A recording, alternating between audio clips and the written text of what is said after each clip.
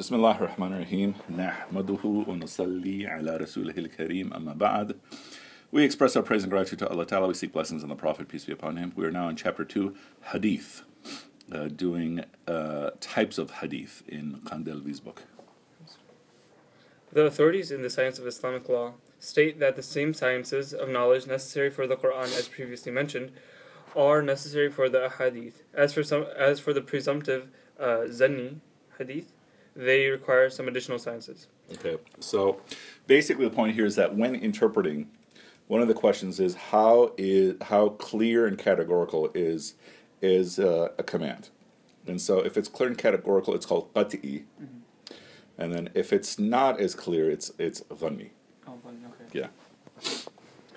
Yeah. Hafiz ibn Hajar al-Asqalani writes in his book on the principles of Hadith, Usul al-Hadith, Nakhbat al-Fikr. Yeah, we have it over there. We could probably read that later on too, inshallah. A mass-transmitted report, mutawatir, is a hadith narrated by such a large multitude of people that one cannot imagine that they conspire to forge it, and in which the number of narrators throughout the times was numerous. This type of hadith conveys sure knowledge and is equivalent to an ayah of the Quran. Yeah. Implicit here is that if it's widespread, then you can assume it's authentic, right? And this is an important subtle point that people a lot of times in our modern thinking don't understand, is that, all right, if a lot of people are quoting the same thing, it's probably more likely that they've all actually heard it, rather than they all secretly got together to make it up, right? And a lot of this requires common sense that a lot of times people don't use in terms of critique of hadith. Yeah. A well-known report, mashhur, is a hadith in which the number of narrators dwindled at some point in the chain of transmission and did not remain numerous. A rare report, aziz, is a hadith in which a number of narrators at some point in the chain of transmission is only two people. A solitary report, gharib, is a hadith in which the number of narrators throughout the chain of transmission is only one person. And so what we're saying here is that the first leg of the chain, meaning after the Prophet, peace be upon him, is it one person? Is it two people? Is it quite a few? Is it many? Right? In class, we only did one, quite a few, and many. Right? We just did ahad, which is gharib, and then mashhur and mutawatir. So for those things that are mutawatir, it's accepted by everybody?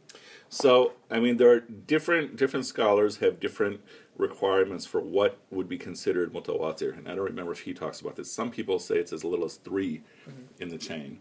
But that, according to this listing, it looks like it would be mashhur. Some have 40, right? They have different scholars have different standards for that. Yeah. The last two types of hadith, aziz and gharib, are categorized as a singular chain of transmission, khabr wahid, some of which are accepted while others rejected. The rejection of or acceptance of a singular chain of transmission is based on a complete background check of each narrator. That's a good term, background check. Yeah. There are many types of solitary hadith, gharib.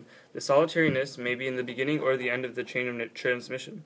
The singular transmission is authentic if the narrator of the transmission is trustworthy in his memorization of the hadith. The transmission of the hadith must be continuous. It does not break anywhere through a missing narrator, and is not a hadith with a hidden defect, mu'allal, or a single hadith, authentic hadith which opposes a greater number of authentic hadith, shad. So shadh is basically saying you have an ahad hadith, the content of it contradicts a bunch of authentic hadith, right? That'll happen. Like maybe someone comes to the Prophet, peace be upon him, asks for an answer, and the Prophet, peace be upon him, gives that person an answer, which to a public setting he gives different answers, because for that person that's the answer that they needed, right? A lot of times people don't understand, the complexity of the human experience, and so that becomes a big question in these things. Yeah. The level of authenticity of the hadith varies depending on the level of opposition, shud or hud, shudud, or hidden weakness, illa, found in the hadith. The highest level of authenticity in a hadith is sound in itself, sahih li dhatihi. Then sound through corroboration, sahih li ghayrihi. So that means you have a number of hadith that are not fully authentic, but if you put them all together, they are making the same point. Yeah. Then thoroughly reliable in itself, hasan li dhatihi. And finally, reliable through corroboration, hasan li ghayrihi. Another aspect in the science of hadith is whether the hadith is munkar or ma'ruf. If the hadith is stronger than the hadith it contradicts because of the strength of its number in the chain or the integrity of its narrators, it is a preserved hadith, mahfuz. Then we must check if it is supported by corroborative hadith from the same companion, radiallahu anhu, with different chains of transmission, matabi', or supportive hadith from different companions, radiallahu anhum, shahid or not. So you see the point there. So let's say you have Abu Bakr quoted in a hadith. Then you want to see, okay, are there any other hadith from Abu Bakr quoted saying the same thing? Right? That's essentially what we're saying here. Yeah. Or Abu Bakr is saying it. Can we find a narration from another companion like Umar, may Allah be pleased with them, saying something similar? Right?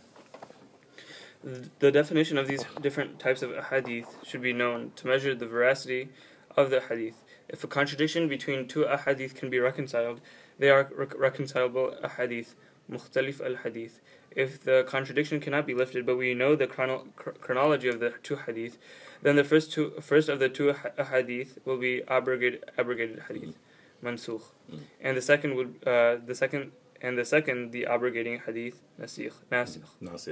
If the chronology is unknown, we will favor one hadith over the other using the principles of preference, tarjih. Yeah, tarjih. So this is a simple summary of how hadith are approached in the question prior to getting into authenticity, or prior to getting to the issue of interpretation. How do you figure out which hadith to take and how do you take them? Yeah. Hazimi writes in his book Kitab al-I'tibar that there are 50 principles of preference by which we ascertain which hadith is more acceptable. Suyuti in Tadrib al-Rawi writes that other scholars have mentioned more than 100 tools of preference. Later we will read a detailed essay of Ibn Taymiyyah in which he outlines 10 reasons for rejecting a hadith. He then says, these reasons are apparent, though some hadith are of the type that a prodigious scholar will see reason for us to not follow them without revealing the reason. This is because the planes of knowledge are vast, and we cannot understand everything that was in the minds of these scholars. At times he presents his proof, while at other times he may not. Even when he does present his proof, many times we hear his proof, while at other times we do not. Even if his proof reaches us, sometimes we understand his proof and sometimes we do not. Hafiz ibn Hajar al-Asqalani said, we will not adopt any opinion if there is no reason to favor one hadith over the other. Sometimes a narration is rejected because of a missing link between two narrations, and sometimes because of questionable character in a narration. A narration is incompletely transmitted, mursal, if the missing narrator is in the era of the companions radiallahu anhum. Okay, so basically what we're saying is, suppose you have a chain, we don't know who the sahabi is who said it. That is categorized as mursal. But if it's any other place, then that's the next sentence. Oh. It is a suspended hadith, mu'allaq. If the missing narrator appears from the end of the chain, end of the chain, for example, teacher of Imam Bukhari, Ibn Majah, the hadith is discontinuous, munqati'. If the missing narrator is in the middle of the chain, if two or more than two narrators are missing, the hadith is straightened, mu'addal. Yeah. If the missing link is evident, it is plainly discontinuous, munqati'. However, if it is hidden, it is disguised, mudallas. So for our purposes, this is a lot of terminology that it becomes a lot easier to understand and remember as you're applying it. And so the key thing, which you already know, is the first question with the hadith is what tools do I need in terms of interpreting hadith? And so here it's saying the same tools that you need for the Quran. Okay, but then with hadith you have the question before interpretation of authenticity, and so this is a quick summary of all sorts of different issues you'll face regarding authenticity. Yeah. Hafiz ibn Hajar al-Asqalani. Oh, wait. No. It is a suspended. Oh no, we're the we true finished. scholarship Okay. of hadith. The true scholarship of hadith. Then there are 10 reasons a narrator is declared unreliable. In order to use the hadith as evidence, it is important to understand the principles of hadith criticism. We mentioned a few types of hadith as examples. Besides these, Hafiz ibn Hajar al-Asqalani mentioned a reverse hadith, maqloob, a disrupted hadith, mudtarib, a dot distorted hadith, musahaf. What do you think that is? A dot distorted hadith. Yeah. Is it just... What if it's ba instead of ta? Oh, literally. Yeah. Oh, okay. Interesting. But weren't those like conventions used after? Like, weren't they like made after? Yeah. After a long time. I mean, after a long time, but Hafiz ibn Hajar is coming much later. Oh yeah. Okay. Yeah. Interesting. Yeah. A vowel distorted hadith. So same idea. Yeah. Okay. Muharraf. Attribution of a narration to the Blessed Prophet sallallahu alaihi wasallam. Mm-hmm. Attribution of a narration to a companion radiallahu anh. Mawquf. Attribution of a narration to a first successor, maqtu'. An authoritative transmission, musnad. An absolute high-ranking transmission, al-alu al-mutlaq. A relatively high-ranking transmission, al-alu al-nasabi. Then, within the last two types of hadith, the absolute and relative authoritative hadith, one must be learned in discussions on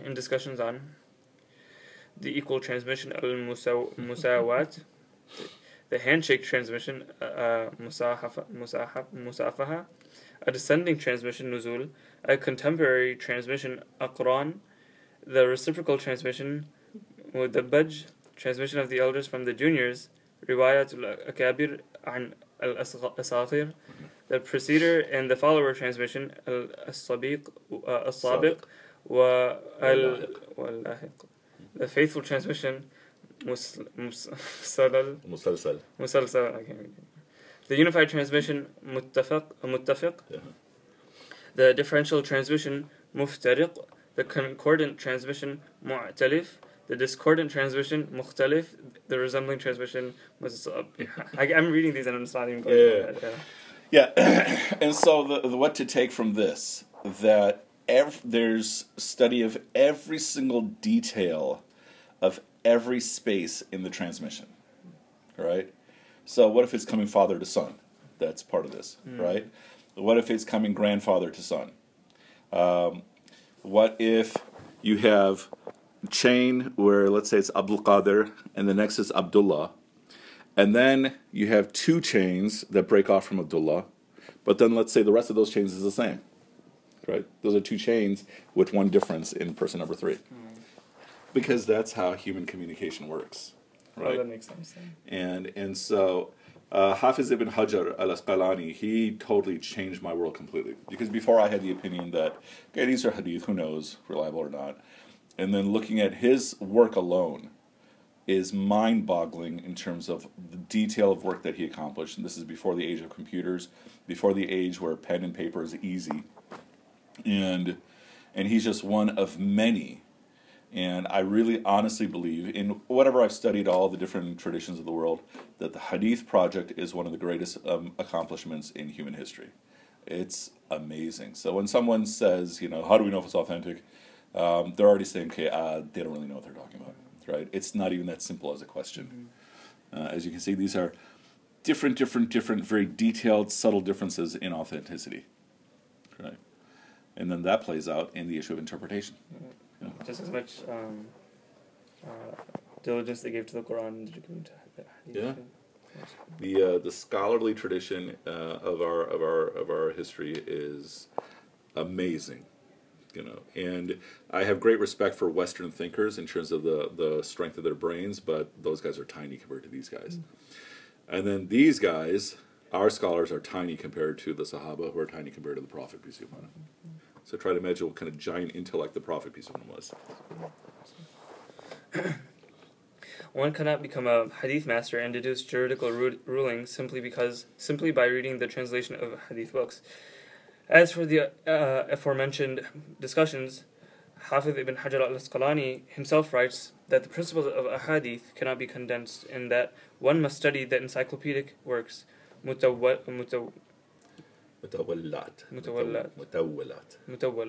on this subject to gain a complete understanding of the science. Merely reading the translation of a hadith or reading a book on the virtues of a hadith is surely not enough. Becoming a master of hadith is the most arduous task. Likewise, reading the translation of the Quran does not give insight into the Quran until one learns all the necessary sciences related to the Quran. Otherwise, there is a large chance of making grave mistakes in the Quran. One deviant was of the habit that whenever he returned from the call of nature, he performed ablution and prayed 3 units, salat, with him. Someone asked him, "What do you pray?" He said, it says in the hadith, oh my gosh, I can't read. Manistajmara falyutir. Okay. Whosoever attends the call of nature should pray the 3 units of salah. Yeah. Okay. Actually, it's basically whoever comes from the call of nature should pray witr, or the odd number. Okay. However, the meaning of this hadith is that whenever one attends the call of nature, one should use an odd number with their clods to purify himself. The mistake he made was to translate the word fa-al-yutr as witr. Likewise, one man would not allow the water from his well to be channeled into the field of another, because the Blessed Prophet ﷺ said in hadith, وَلَا يُسْقِي أَحَدُكُمْ مَاءَهُ زَرْعَ غَيْرِهِ. Your water should not feed the fields of another. However, the meaning of this hadith is that a woman, for example, a slave girl, is pregnant by one man and he sells her to another. The new owner should not have intercourse with her. The word ma refers to semen and zar'a to the woman's private parts. Ibn Jawzi narrates many more such examples in his book Talbis al-Iblis. What's Talbis al-Iblis? What's the translation? It's I remember hearing it's something about Talbis is libas. Oh, the clothing of Iblis. Okay, interesting. Yeah. So, this is illustrating the fundamental problems of the Salafi approach.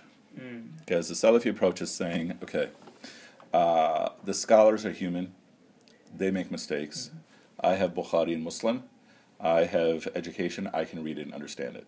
And so these are some of the blunders, right?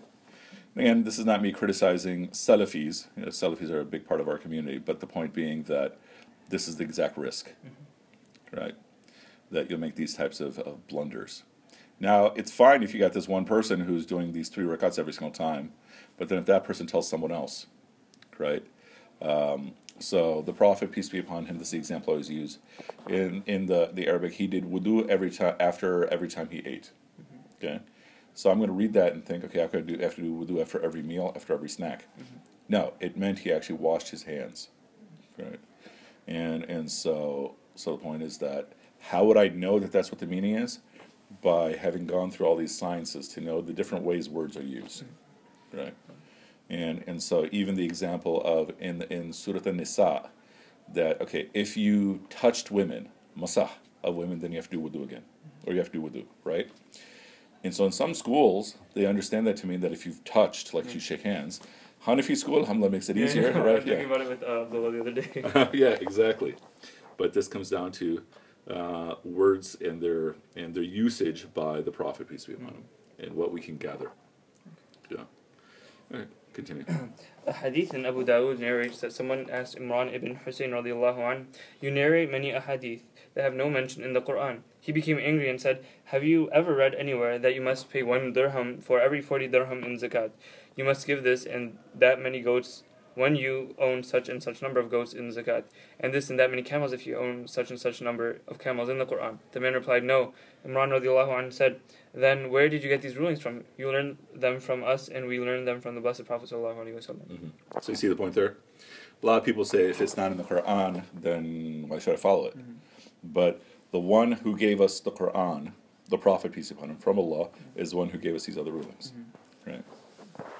Likewise, he mentioned many other specific rulings on various issues besides zakat that are not mentioned in the Quran. This indicates that in order to understand the Quran, it is necessary to know the ahadith, and to know both the Quran and ahadith,